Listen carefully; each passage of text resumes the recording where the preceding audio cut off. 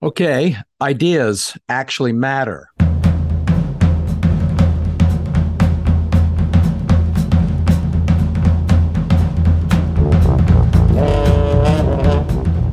In this episode of The Last Optimist, we're going to explore the idea of ideas. And I plan to do it as as a book review, an audio review of a physical book. And I'm betting the book will be available as an audiobook too. No pun intended, actually intended. The book's title we're going to talk about is Restarting the Future: How to Fix the Intangible Economy. And it's written by Jonathan Haskell, professor of economics at England's Imperial College, and Stian Westlake. He's the CEO of the Royal Statistical Society, also across the proverbial pond. I'm doing a review because even in this digital age, books still matter. That's a reality that I wrote about in my book, The Cloud Revolution, if you haven't heard of it yet. uh, and I'm doing this review because, as I said at the top, ideas definitely do matter. The intangible characteristics of knowledge, logic, organizational principles, things like the idea of democracy. And it bears saying that all ideas, in order to be useful, they necessarily end up rendered in physical, tangible things, airplanes and pharmaceuticals, or physical ways of organizing people and institutions, using ideas from, say, communism and statism to the ideas of democracy and capitalism. Okay, before we get to the book, let me say something about how we get ideas and obtain knowledge and how we store it and share it, because all that matters too. And that's very much anchored in other ideas about physical means, for doing things, the acquisition, storage, and sharing of ideas or knowledge. You'll understand why I'm making this point, but let me drive it home a bit first. After all, if your only access to ideas was isolated to just your physical senses and your mind alone, and you could only store those ideas in your head and you couldn't instantiate them in any way or share them with other people, it goes without saying, and I'm saying it, the ideas would be pretty much worthless. So we have the evolution of tools, right? The idea of tools, in fact, to observe nature, expand on what we might know. We have the evolution of the ideas of how to organize society, how to organize people, to have debates, talk, advance ideas. Not least universities, of course. The idea of the university goes back to about 1,000, just past 1,000 AD. It's a pretty old idea. And in fact, you could argue that structure dates all the way back to Aristotle, although it wasn't really a university in the modern sense. And we have, of course, the development of ways, physical ways to record or store ideas, from stone tablets to books, and obviously the digital means today. And then we have ideas and then the means to access those ideas, to share them, to transport them. Riding a horse to get to, or taking a sailing ship to get to that ancient library of Alexandria, if you happen to have lived then. Modern libraries and the cars and buses that could get you there. Then, of course, today we have ubiquitous, take it for granted, internet-connected global cloud, which is a way of storing, sharing, facilitating, amplifying ideas. This is a very, we'll say, deep and diverse subject matter, but it's important stuff because the ideas about ideas and how we then create them, how we frame ways to facilitate better ideas and what they are, and who gets to, let's say, impose their ideas on other people. This is, sort of the essence in some ways of the very structure of civilization. So these intangible things matter enormously. And then rendering them, sharing those ideas, pamphleteers of the days of yore after the printing press, that matters too. And how we can get them to other people quickly matters.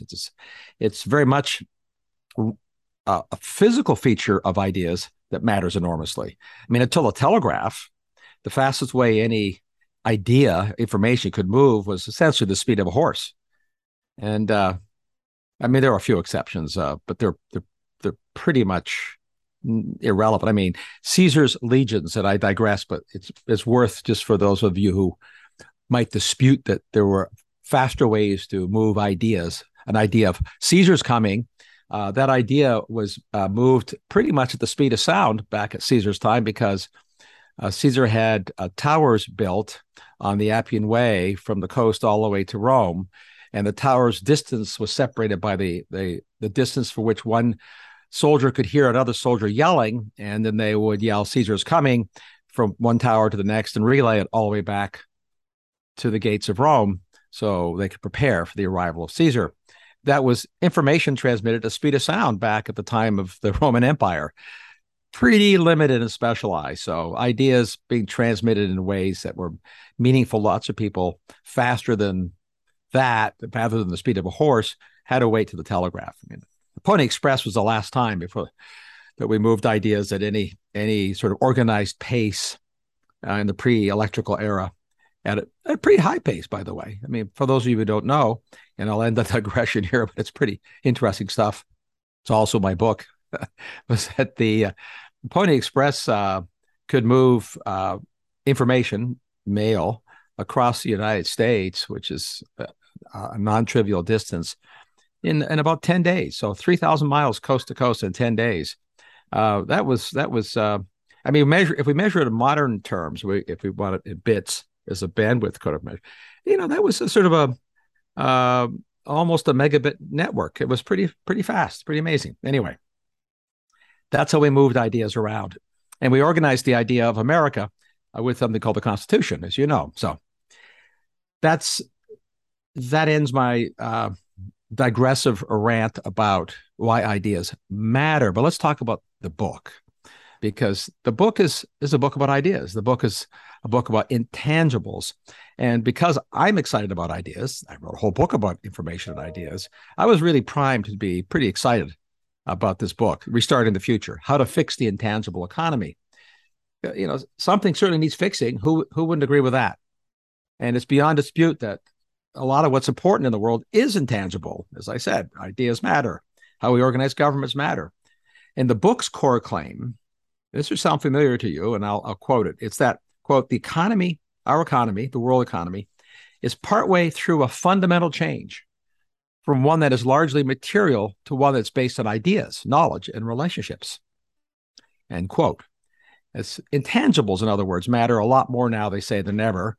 In fact, they specifically define intangibles as software, data, R&D, design, branding, training, and business processes. So these are economists framing what they think are the ascendant and ideas of our time. And these are, and as again, in my book, I cover a lot of this. It's the idea of software, of rendering information as data, R&D, design, branding, training, business processes. These are the core animating features of growth in our economy. I couldn't agree more. They are at the heart of what everyone talks about when they talk about the, quote, new economy today. So Haskell and Westlake and I, we're on the same page. So to the idea that the economy is partway through a fundamental change, amen, I say, but with caveats. So these authors go on to say that, and correctly, that the business investment, and they're very much focused on the economy from a business perspective, which I am too. They say that the economy has been seeing a rising investment in these intangibles for more than 4 decades. This is, of course, statistically unequivocally true. And what they're saying, though, is that it's reached a kind of tipping point where, and I'll quote again, where we have to develop and deploy better institutions for this new economy, end quote. Okay, well, this is where there's sort of the nub of where we get, I get some divergence with the authors, but there's a lot to talk about in recent years about this new type of economy. In fact, talk about a new economy, literally in those kinds of words, dates back at least to Karl Marx in the early days of the Industrial Revolution. So I'm not disputing. In fact, I agree that we're seeing emerge a new type of economy. But the nub of the matter, again, is what do we mean when we say we need, quote, better institutions to help facilitate our more comfortable transition, let's put it that way, into this new economy, one that would be, a lot of people, the right word today would be fairer, or if we don't mean to fair, at least a better for more people. These are really important questions. It's sort of puzzling, though, that the one thing that doesn't appear in this book that really, given my how I set this sort of review up, is the idea of the digital economy.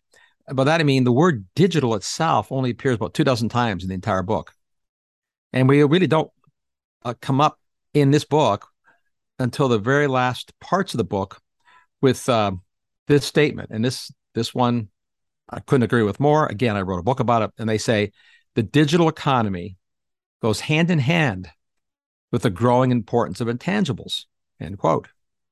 Well, amen, a big amen. And amen again, I say. I mean, yes, of course. But why? I mean, not till the end of the book do we have this observation. It really belongs to the beginning, in my opinion. And it does bear noting that for more than 2 decades, the annual spending by businesses on things that are digital, software and silicon hardware that makes software possible, annual business capital spending on digital things has exceeded annual capital spending on the other 3 categories that are tracked: structures, transportation equipment, and industrial equipment.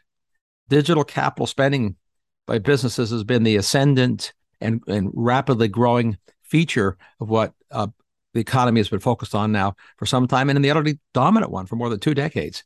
So the ongoing digitalization of everything in our economy is the defining feature of our era.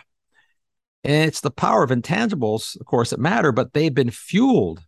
In fact, you could argue the principal things that have been fueled by the digitalization in the cloud-centric area, the principal things that have been fueled by that power are the intangibles. By the way, the word cloud appears just twice in that entire book. But the software as a service provided by the cloud has been arguably the primary fuel that has expanded the capabilities, value, and role of intangibles in business in our economy the last 2 decades.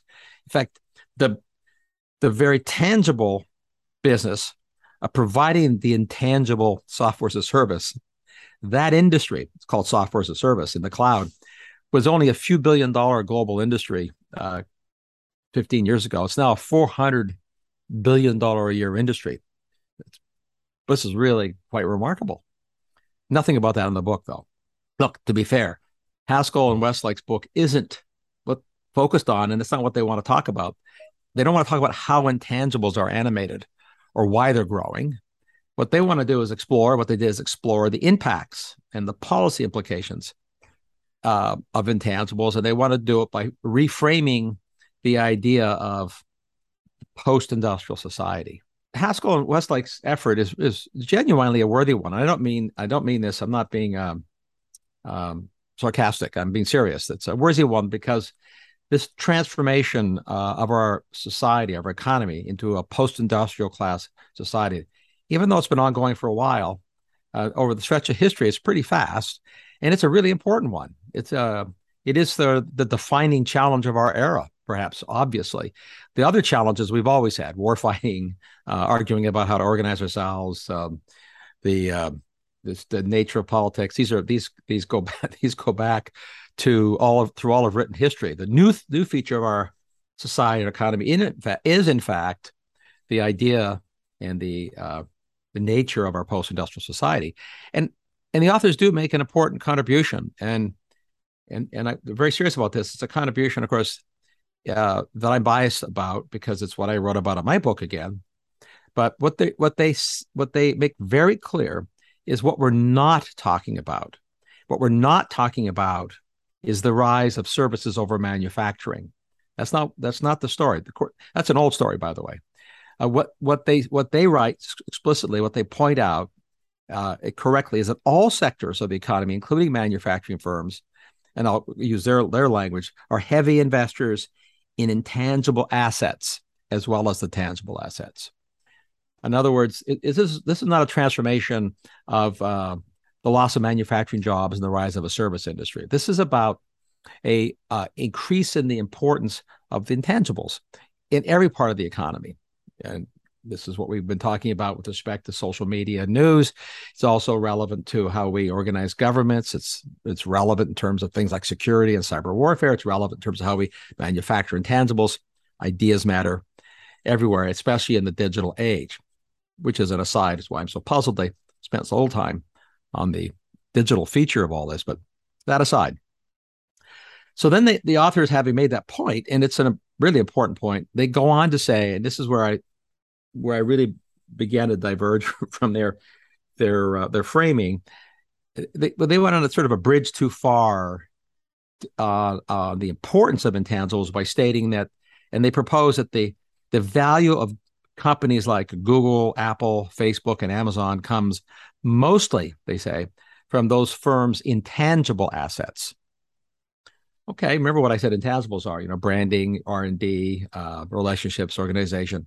So, okay, these companies, these tech giants are unquestionably masters of the intangibles, but they're also titans of the tangibles. Let's just do one example. Amazon's market dominance is firmly anchored in tangible hardware. Their hyperscale data centers, their physical fiber networks, warehouses of epic scale and proliferation, trucks, they don't just lease trucks, they own trucks now, as you know. Aircraft, they own aircraft and occupy airports. And increasingly lately, they're big players in robots, and they also are inventors of and producers of their own game-changing microprocessor, which is very much a tangible thing that's going to go into their hyperscale, warehouse scale computers that are very tangible. Obviously, Amazon uses its intangible skills to make all that possible. And of course, that's the key here. And this is a point I want to make, and I make in my book. This is where I think Haskell and Westlake go wrong. They completely miss the importance of the fusion of the tangible and intangible. You could say this is the fusion of bits and atoms, to use this a phrase that got popularized by Peter Thiel. That's the game changer in our society. That's the one that's interesting. That's the one that's really an idea, the cyber-physical aspects of our world that are both animating how economies change and also creating the new kinds of risks of all kinds and the new kinds of political and social challenges. Anyway, coming back to where the book goes, the author's premise is, for the whole book, is not just that the intangibles are more important. What they want to do, and what they do up front in the book, is they want to diagnose what's wrong with the world before they give a prescription of how to fix it. I mean, the whole point of the book is first a diagnosis and then a prescription, which is good. That's what we all, that's what we do. The idea, that's an important idea, let's just say. So their basic premise is that there is a kind of across the land, both in Europe and the United States in particular, what they call great disappointments, because there's been so much optimism about what technology can bring, sort of, great advances in prosperity, and that we haven't seen that.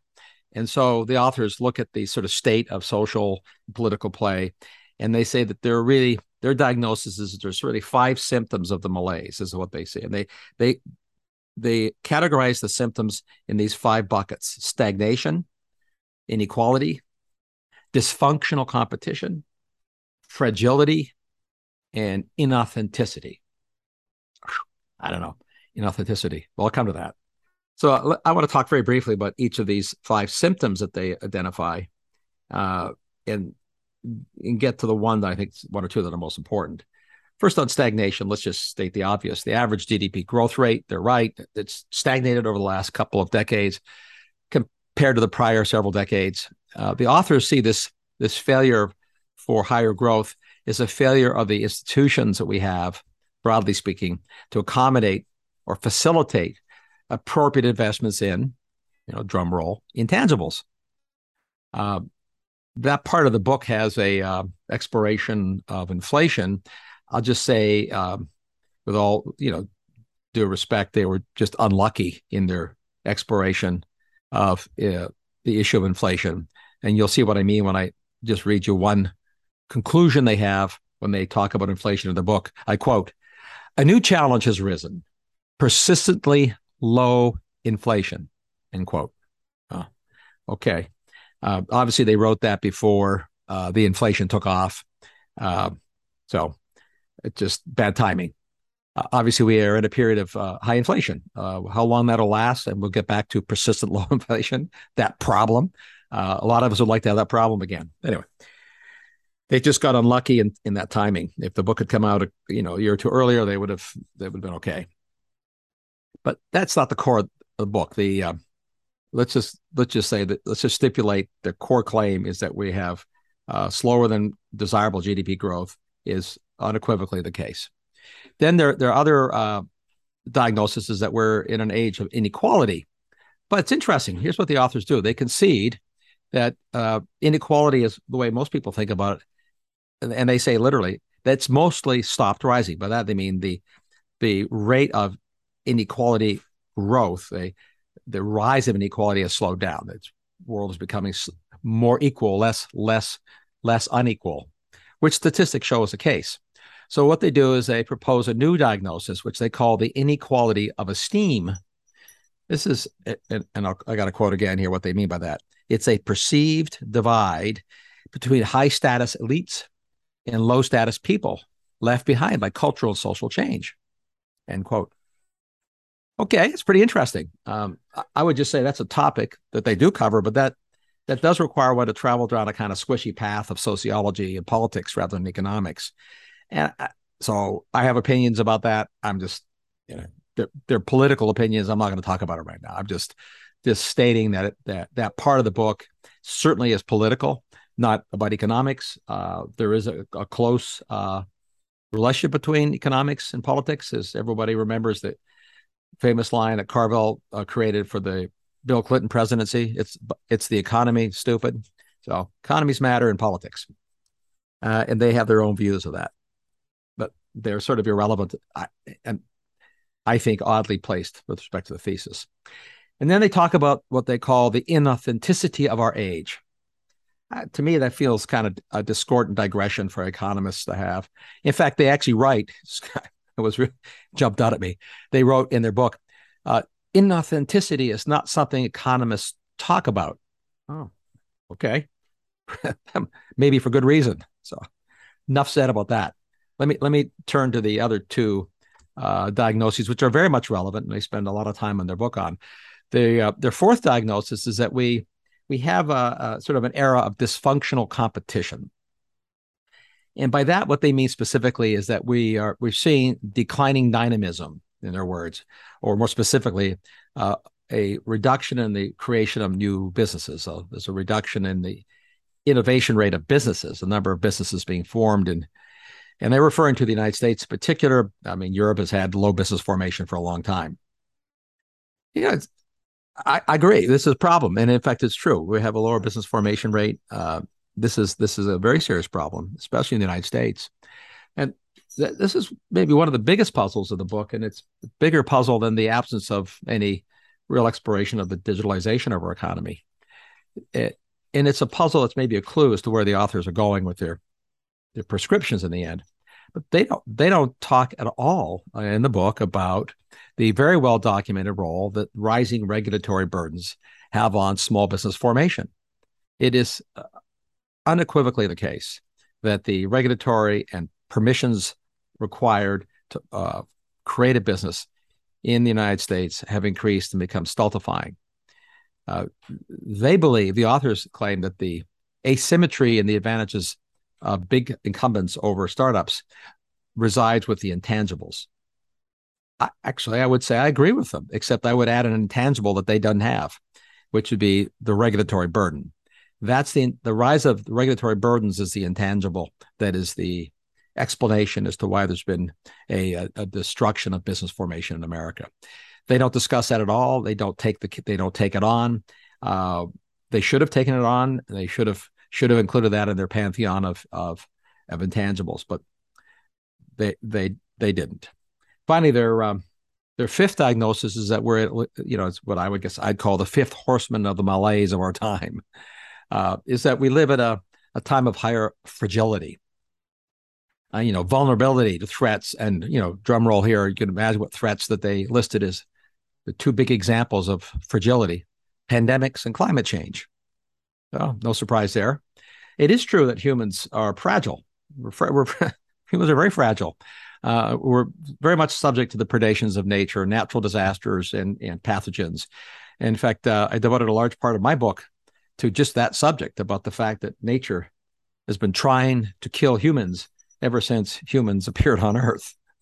And much of what history is about how we have searched for ideas that we render as tools to protect ourselves from nature's predations, how we create ideas and ways to organize, and tools and diagnosis to preserve life, protect literally fragile humans from the hostilities of nature. So fragility is built in to the sort of exquisite, delicate nature of the biological characteristics of being human.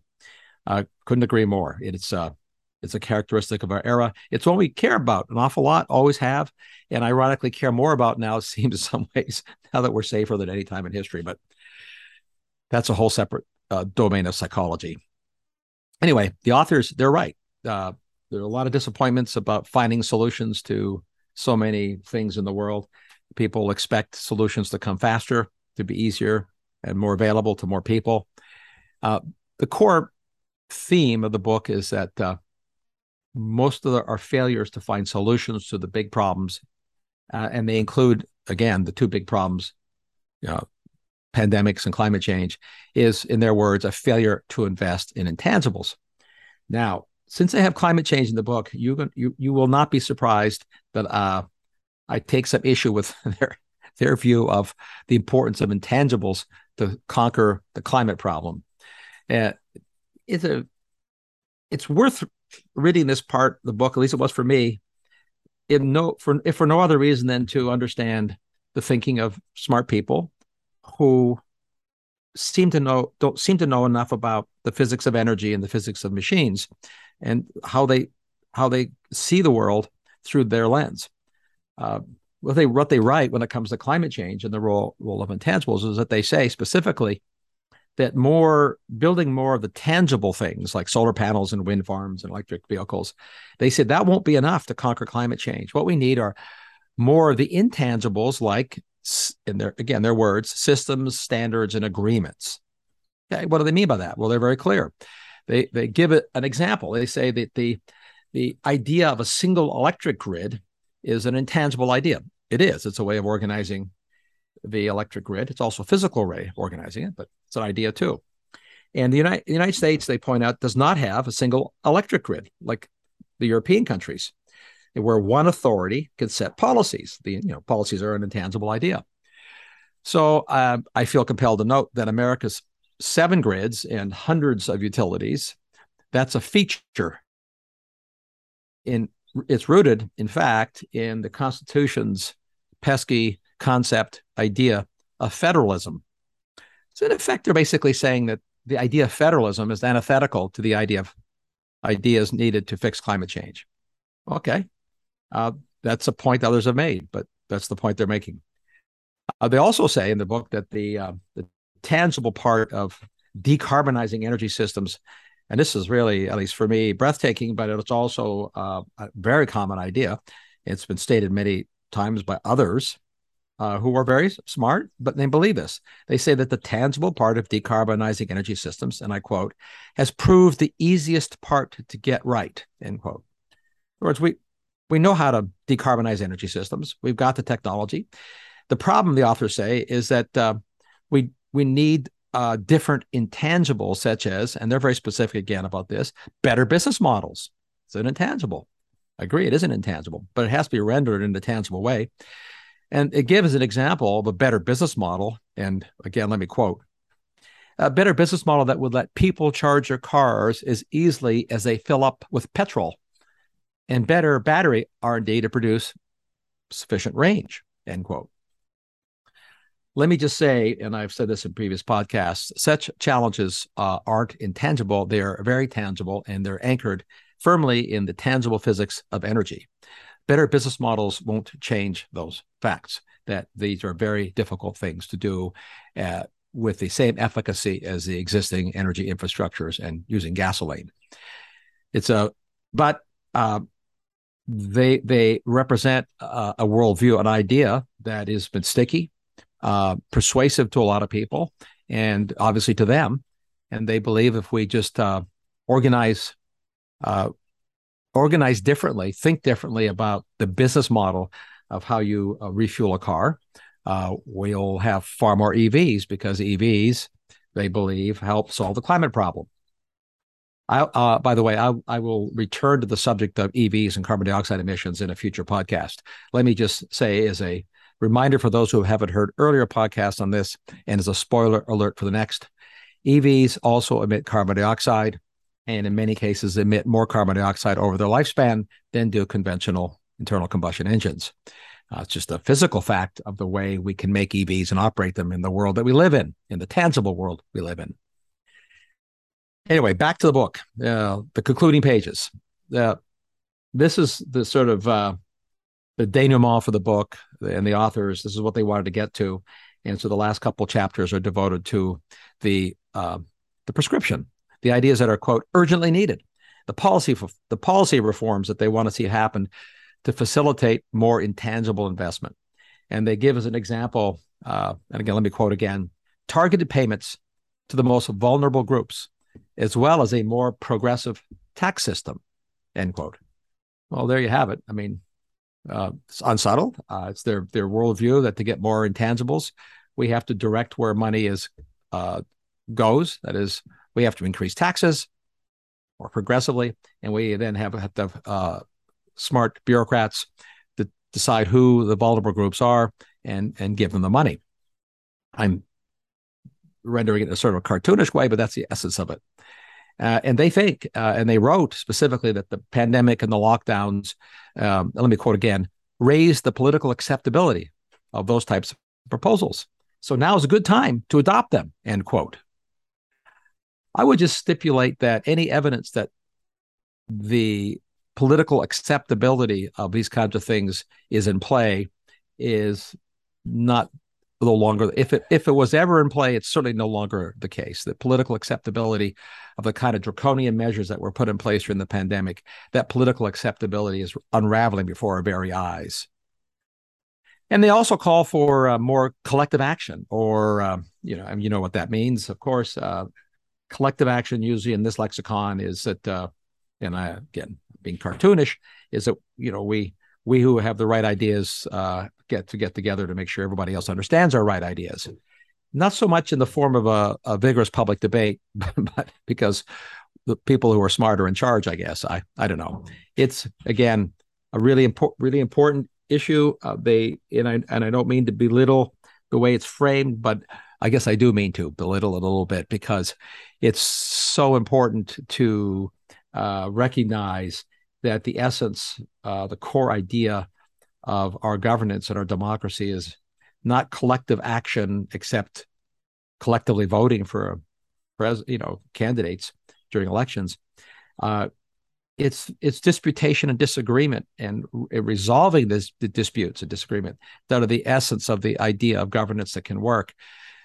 Collective actions matter episodically when you fight wars. I get that, but this is one of those ideas that's really important, the subject for entire books, of course. But that's where they end up, right? And they also call for, they say, is one of the sort of prescriptions for getting everybody on board with the ideas that they have of reforming the institutions, is a focus on, what I'll quote again, genuinely charismatic, mission-oriented innovation, end quote. Oh. I mean, you have to say amen. I mean, charismatic, mission-oriented innovation is a good thing. It's not the only way we get innovation. Again, a whole separate subject. But again, no surprise, the examples they offer of charismatic, mission-oriented innovation are the Apollo program. Everybody has offered that as the example ever since the Apollo program. And I'll just state what I've stated before. Putting a dozen men on the moon in one program is a kind of engineering stunt It's not a way of, it's not an example of how we can change society. Changing society, it would be the equivalent of putting everybody on the moon, not a dozen people. We haven't put anybody else, nobody else has been back on to the moon since the last moon landing. That's just the 12th man landed on the moon. So it's obviously very hard to do. And it was charismatic in the sense of a stunt, but it's a particularly bad example of mission orientation for societal level changes in our institutions. In fact, it's even the inverse. The institutions that were organized around markets and ideas and technology is what allowed that stunt. As for the Green New Deal, the authors write, and maybe unsurprisingly, I'll quote, perhaps it's the most charismatic mission in recent years, end quote. Look, whatever one thinks about climate change, I will just say, and as I've said in previous podcasts, events unfolding in Europe make it pretty clear about the consequences of insufficient investments in tangible infrastructures and machines and fuels. It's a real mess there because they didn't think the idea of depending on Russia was such a bad idea. And building the tangible investments that needed not to be deeply dependent on Russian fuels and exports was, again, pretty clearly in hindsight, a bad idea. A few of us, I thought it was a bad idea at the time. It published as much years ago. The book in general is and again, this is why it's at least for me useful to read these kinds of books, is infused with what amounts to a faith in smart bureaucratic governance. And the way the authors see the means to overcome the path to smart growth are precisely what I just outlined. These are political ideas that are extraordinarily important, and they think it's doable. By the way, without politics, they say that one idea they have is that they think governments should create, America, Britain, an apolitical arm's length body of expert bureaucrats that can, and they would be able to help politicians navigate by that apolitical body having sort of clear rules and processes that sort of insulate them from the predations of, quote, vested interests. And but this, first of all, let's just state the obvious. Somebody has to write those rules, those ideas. Those rules are the ideas, the intangibles. Who's writing those rules?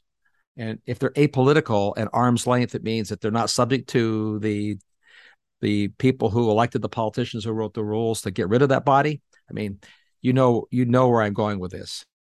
And you know where they're going with this. Again, this is the core idea of our time. And it's an important idea to get right, to get the politics right, because we do live at a challenging time with a transformation and a new economy emerging.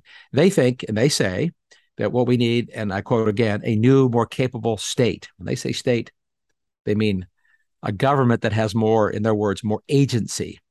And let me end with this. This is probably what animated them. This is sort of the clue. The clue comes at the very end of the book. At the very end of the book, we find out the authors state that government needs more agency to combat, and let me read this. It's a direct quote. To combat the misdirection that began since at least the Reagan and Thatcher eras, end quote. Okay. They said that led to many on the quote unquote right to want to cut down the state's agency. That's true. That's true. It's exactly what happened in the Reagan and Thatcher era. That's the debate we're still having. It's we're having right now. And this is the very core of the advance of economies and advance of ideas and knowledge rendered into the tangible things that matter, how we live our lives, how we get to drive, what we get to eat, where we get to go, how much we pay for it. It's the intangible philosophy of government itself. The single most important intangible is that very idea. So that's it. That's my book review, my rant about ideas. There's probably no more important thing, really. As I said, again, in my book, getting the politics right really does matter. Engineers and scientists can create magical new tools. We got to get the politics right. So for now, that's it for this episode. And once again, as always, if you enjoy these podcasts, please do give us a rating. As I all of us all who do podcasts always say positive ones are better. Give the rankings in the usual places where you get the podcast. And always, again, feel free to email me with questions, objections, ideas. And until next time, this is Mark Mills signing off for The Last Optimist.